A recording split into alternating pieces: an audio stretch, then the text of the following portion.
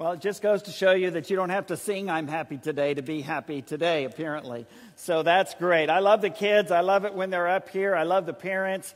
They're just doing such a tremendous, incredible job raising these wonderful, happy, fun kids. And we pray for you constantly, of course. Today is the end of that sermon series from the book of Philippians that we mentioned with the kids a moment ago. We've been several weeks in the book of Philippians, and today we'll be in chapter 4 in the last part of that great book. And I've entitled this series, Living a Joyful Life, and that's Joy-Full. I realize it's not the way you spell joyful, but because we are Christians, we should live lives that are full of joy, right? Some of us are not sure, right, yeah, of course, we are to live happy lives, joyful lives, as we're going to see, as we saw last week. It's actually commanded that we rejoice in the Lord always. I'm not sure that you can command people to be happy, but Paul certainly seems to think that you can, because that's exactly what he does. We have been talking about living a joyful life. And we've been kind of looking at the answer to the question, how do you do that?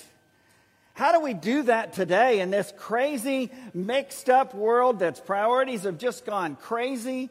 Things are weird, and they seem to be getting weirder by the day. We just seem so anxious and fearful about everywhere that we are.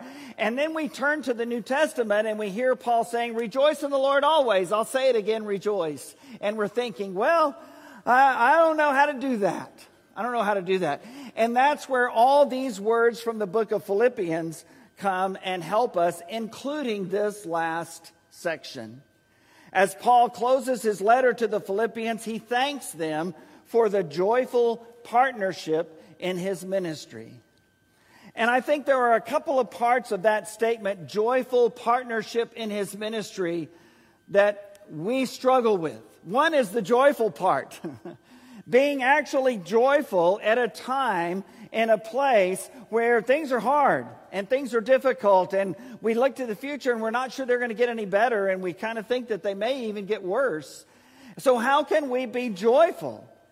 And then that second part, partnership in his ministry. Philippians talks a lot about the partnership in ministry that Paul shared with the church at Philippi in modern day Greece. And we're going to see that again in this last passage. And so as Paul closes out this wonderful letter of joy and a call to rejoice, he is grateful to them for their joyful partnership in his ministry. And so you think, oh great, Bill, this is going to be a sermon about giving, right? Well, not really. Not per se. It is about giving, but not really. It's about the principles that are behind our giving, the principles that the church at Philippi demonstrated. It's interesting that when Paul writes to the Corinthians, he tells them the kind of attitude that they need to have behind their gifts so that they will give as God would have them to. Cheerfully, generously, with great faith and trust in the Lord. He doesn't do that with the Philippians. Why is that? Because they were already doing that. They already believed those things. They already had that attitude. They were already giving to the Apostle Paul. In fact, in his second mission journey, he goes by Philippi and he starts the church there. And one of their wonderful members, Lydia, has them, the missionary team of Paul, Timothy, and Silas, into her home and says, well, you'll stay with me while you're here. And then when he goes from there and he goes over to Thessalonica, the church at Philippi sends him financial help for his mission journey. So this had been a characteristic of this great church from the get-go, from the very start. They had been great givers. Why is that? Because they had all these attitudes that we're hearing about throughout this wonderful book. So the passage is not about giving. So what is it about, Bill? Well, first of all, this passage is about contentment. Contentment. That's a hard word for us today, and it shouldn't be. We have more than anybody ever has had. Generally speaking, as a general population, as 21st century Americans, we have so much more and yet we still are not content. Philippians chapter 4, reading verses 10 through 13. I rejoiced greatly in the Lord that at last you renewed your concern for me. Indeed, you were concerned, but you had no opportunity to show it. I am not saying this because I am in need, for I have learned to be content whatever the circumstances. I know what it is to be in need. I know what it is to have plenty. I have learned the secret of being content in any and every situation, whether well-fed or hungry, whether living in plenty or in want. I can do all things through him, Christ, who strengthens me. We know Philippians 4:13, right? We use it a lot, and rightly so. But this morning we get the chance to be able to hear it and see it in its immediate context, when the words were first written down in inspired Scripture. I agree with Stan. I think a lot of the things that we read about in Scripture that Paul said to the Corinthians, or that Paul says here to the Philippians, he said that to everyone. I think including that verse, and I think including this whole context. This passage is not about giving, it's more about contentment. Paul could be content in the hard times as well as the good times. As when Paul gathered together with those elders from Ephesus at Miletus. And he talked to them and told them, I may not ever see you again. I'm going to Jerusalem. I know it's going to be hard. I'm not sure what awaits me. And sure enough, in Jerusalem, he was arrested by the Jews, turned over to the Romans, and ended up in Rome, waiting for his appeal to Caesar, the supreme court of the day, as to whether he should live or die. And it was in that setting that he writes the book of Philippians. And yet, in the midst of all of that suffering, all of that anxiety, all of that not knowing what's ahead that he had alluded to in chapter 1, he says, I'm okay. I'm okay.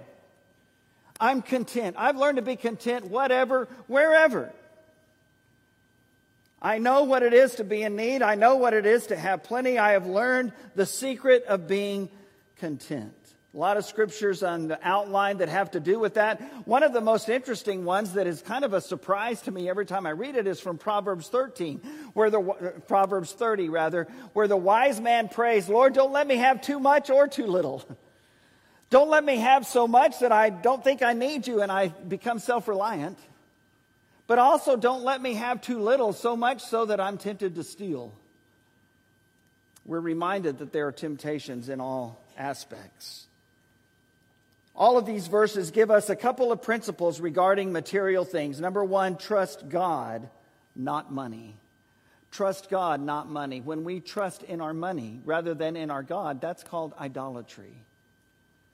That's called breaking the first of the 10 commandments, which is, you shall have no other gods before me.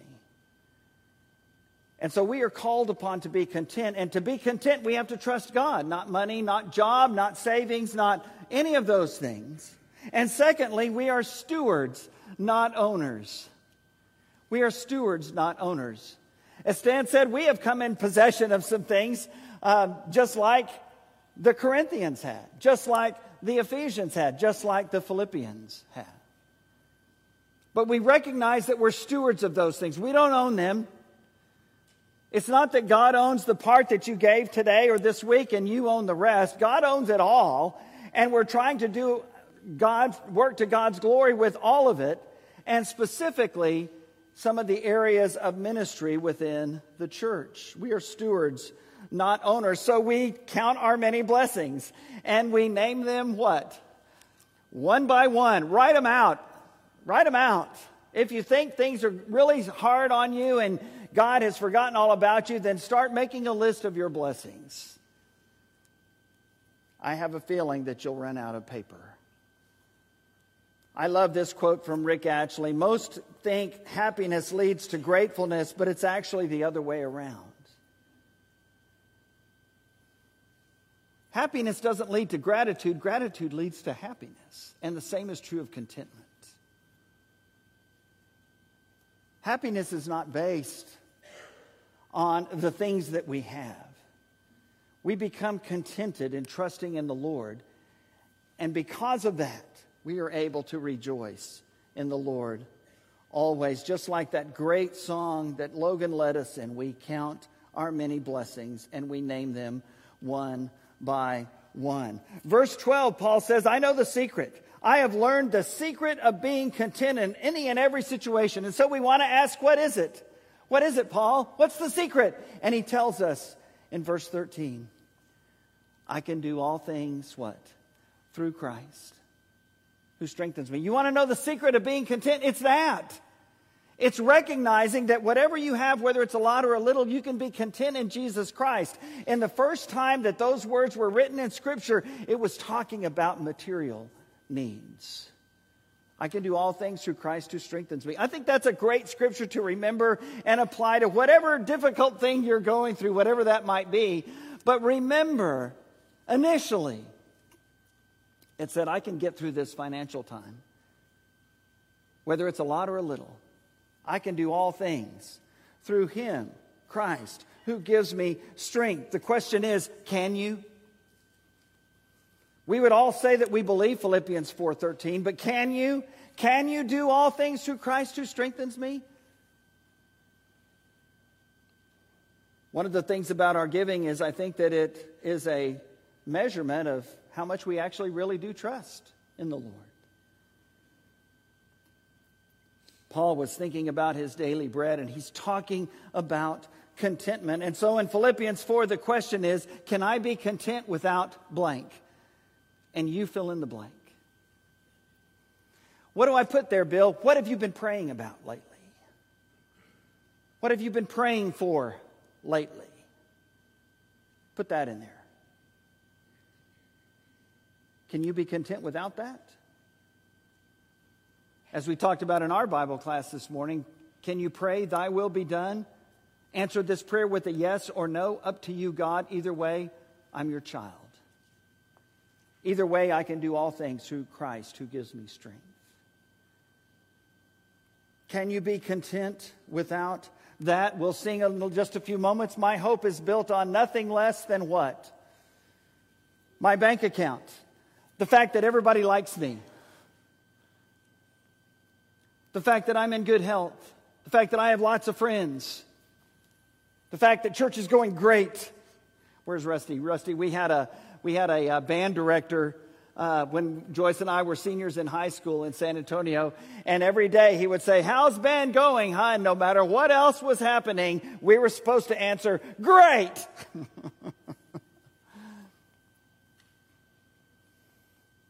Can I be content without that? Because my hope is built on nothing less than Jesus' blood and righteousness. Not on all these other things that I might pray for, that I might feel I need, that are important. But they're not the source of my joy. They're not the source of my contentment. In our staff meetings, we have devotional times that are led by our full-time, our different ministers, and full and part-time. And Tucker was leading this month, and he's leading it from Psalm 23. And that first verse, the Lord is my shepherd, I shall not want. And he said Tuesday, because the Lord is my shepherd, I can be content. Is that true of you? Or do you need something more? This passage is about contentment. Secondly, this passage is about partnership. Verses 14 through 20 of Philippians 4. Yet it was good of you to share in my troubles. Moreover, as you Philippians know, in the early days of your acquaintance with the gospel, when I set out from Macedonia, not one church shared with me in the matter of giving and receiving, except you only. For even when I was in Thessalonica, you sent me aid more than once when I was in need. Not that I desire your gifts. What I desire is that more may be credited to your account. I have received full payment and am more than enough. I am amply supplied now that I have received from Epaphroditus, a member of the church at Philippi, the gifts you sent. They are a fragrant offering, an acceptable sacrifice, pleasing to God. And my God will meet all your needs according to the riches that are in Christ Jesus. To our God and Father be glory forever and ever. The Philippians had helped Paul, and because of that, he had called them his partners in ministry. And the word there is fellowship. It's that word koinonia. It's the word we typically translate fellowship. And he said, we were partners. We had fellowship in this ministry. You were very much involved in all of the good that I did because you helped make it happen. And the same is true today. The Philippians lived out the teaching of 2 Corinthians 8:9, that long passage that talks a lot about some of the principles that Paul lays out here. They lived it. As God provided for Paul, so would he provide for the Philippians. That was his message to them, and so will he provide for us. This passage is about contentment. This passage is about partnership in ministry. Finally, today, this passage is about fellowship. These words that close out this great book in Philippians 4, verses 21 through 23. Greet all God's people in Christ Jesus. The brothers and sisters who are with me, probably in Rome, send greetings. All God's people here send you greetings, especially those who belong to Caesar's household. The grace of the Lord Jesus Christ be with your spirit. Amen. Remember, he's writing this likely from Rome, likely under house arrest, described in Acts chapter 28. And so he refers to the brothers and sisters. These are his fellow workers, such as Timothy. He also speaks of all God's people here. These are the holy ones. The saints is the term. It's an adjective used as a noun. Holy ones in the plural. Christians, very much alive, very much there where he was. All of the people here, he says, send you greetings. It's that wider circle of believers. And so I urge you to read Eric's article in the bulletin today, because it's taken from Hebrews 10 and it talks about this very thing. The fellowship that we have that is best seen when we're at church together. And that's why we need to be here. That's why they were there. Can you imagine how important it was for the Christians that were a part of the church at Rome to go to church, to meet together? It should be just that important for us. And then he mentions Caesar's household. Likely is not some of the higher ups in the Roman government, although it could be, but perhaps some of the soldiers or servants or slaves that were there that worked specifically with the emperor and for the emperor. And some of these Christians that were a part of that church at Rome had made the 2-day journey one way to meet Paul when he was on his way there. They walked for 2 days just to meet him in southern Italy after his ship had landed. And then they turned around and walked 2 days back with him. That's fellowship. Would you walk 2 days one way to be with someone, one of your brothers and sisters in Christ, and then turn around and walk 2 days back with them? This passage is about fellowship. So as we close out this series, a few finishing thoughts. Philippians is an epistle of joy, and it gives us great insight into how to live a joyful life today. We've seen that throughout. And it's not about what you have. It's about who has you. And so he says, rejoice always. I will say it again, rejoice. That's at Philippians chapter 4, verse 4. And again, it's an imperative. He doesn't give us permission to not rejoice. We are to rejoice always. Just as we said last week, be joyful, be prayerful, thrive in God's peace. Earlier in chapter 4. And I love this quote. In Philippians, joy is a continuous, defiant, nevertheless. It's a continuous, defiant, nevertheless. And I hope you'll remember this from this sermon today. What exactly does that mean? Well, it's a quote from Karl Barth in his commentary on Philippians. In Philippians, joy is a defiant, nevertheless. You see, biblical joy doesn't deny the difficulties. It doesn't pretend that there's not bad things happening or that there's not more around the corner. It never pretends that. It acknowledges the reality of the suffering, but it doesn't stop there. It says, nevertheless.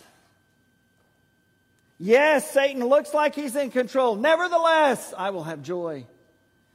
Yes, there's all kinds of fears and anxiety in my life about where we're going and what we're headed and what the doctor's going to say and who's going to win the next election. Nevertheless, I will have joy.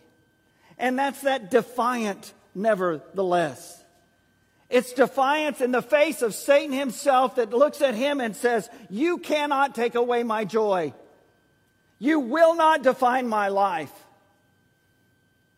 You will not be the deciding factor as to whether I have peace and joy in my life.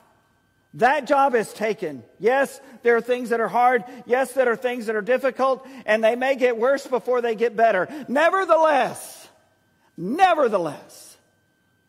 whatever that looks like, I will rejoice. How can we do that? That's the rest of that great verse in Philippians 4, verse 4. Rejoice what? In the Lord always. I will say it again. Rejoice. My friends, that's the only way you can rejoice always. And that is in the Lord.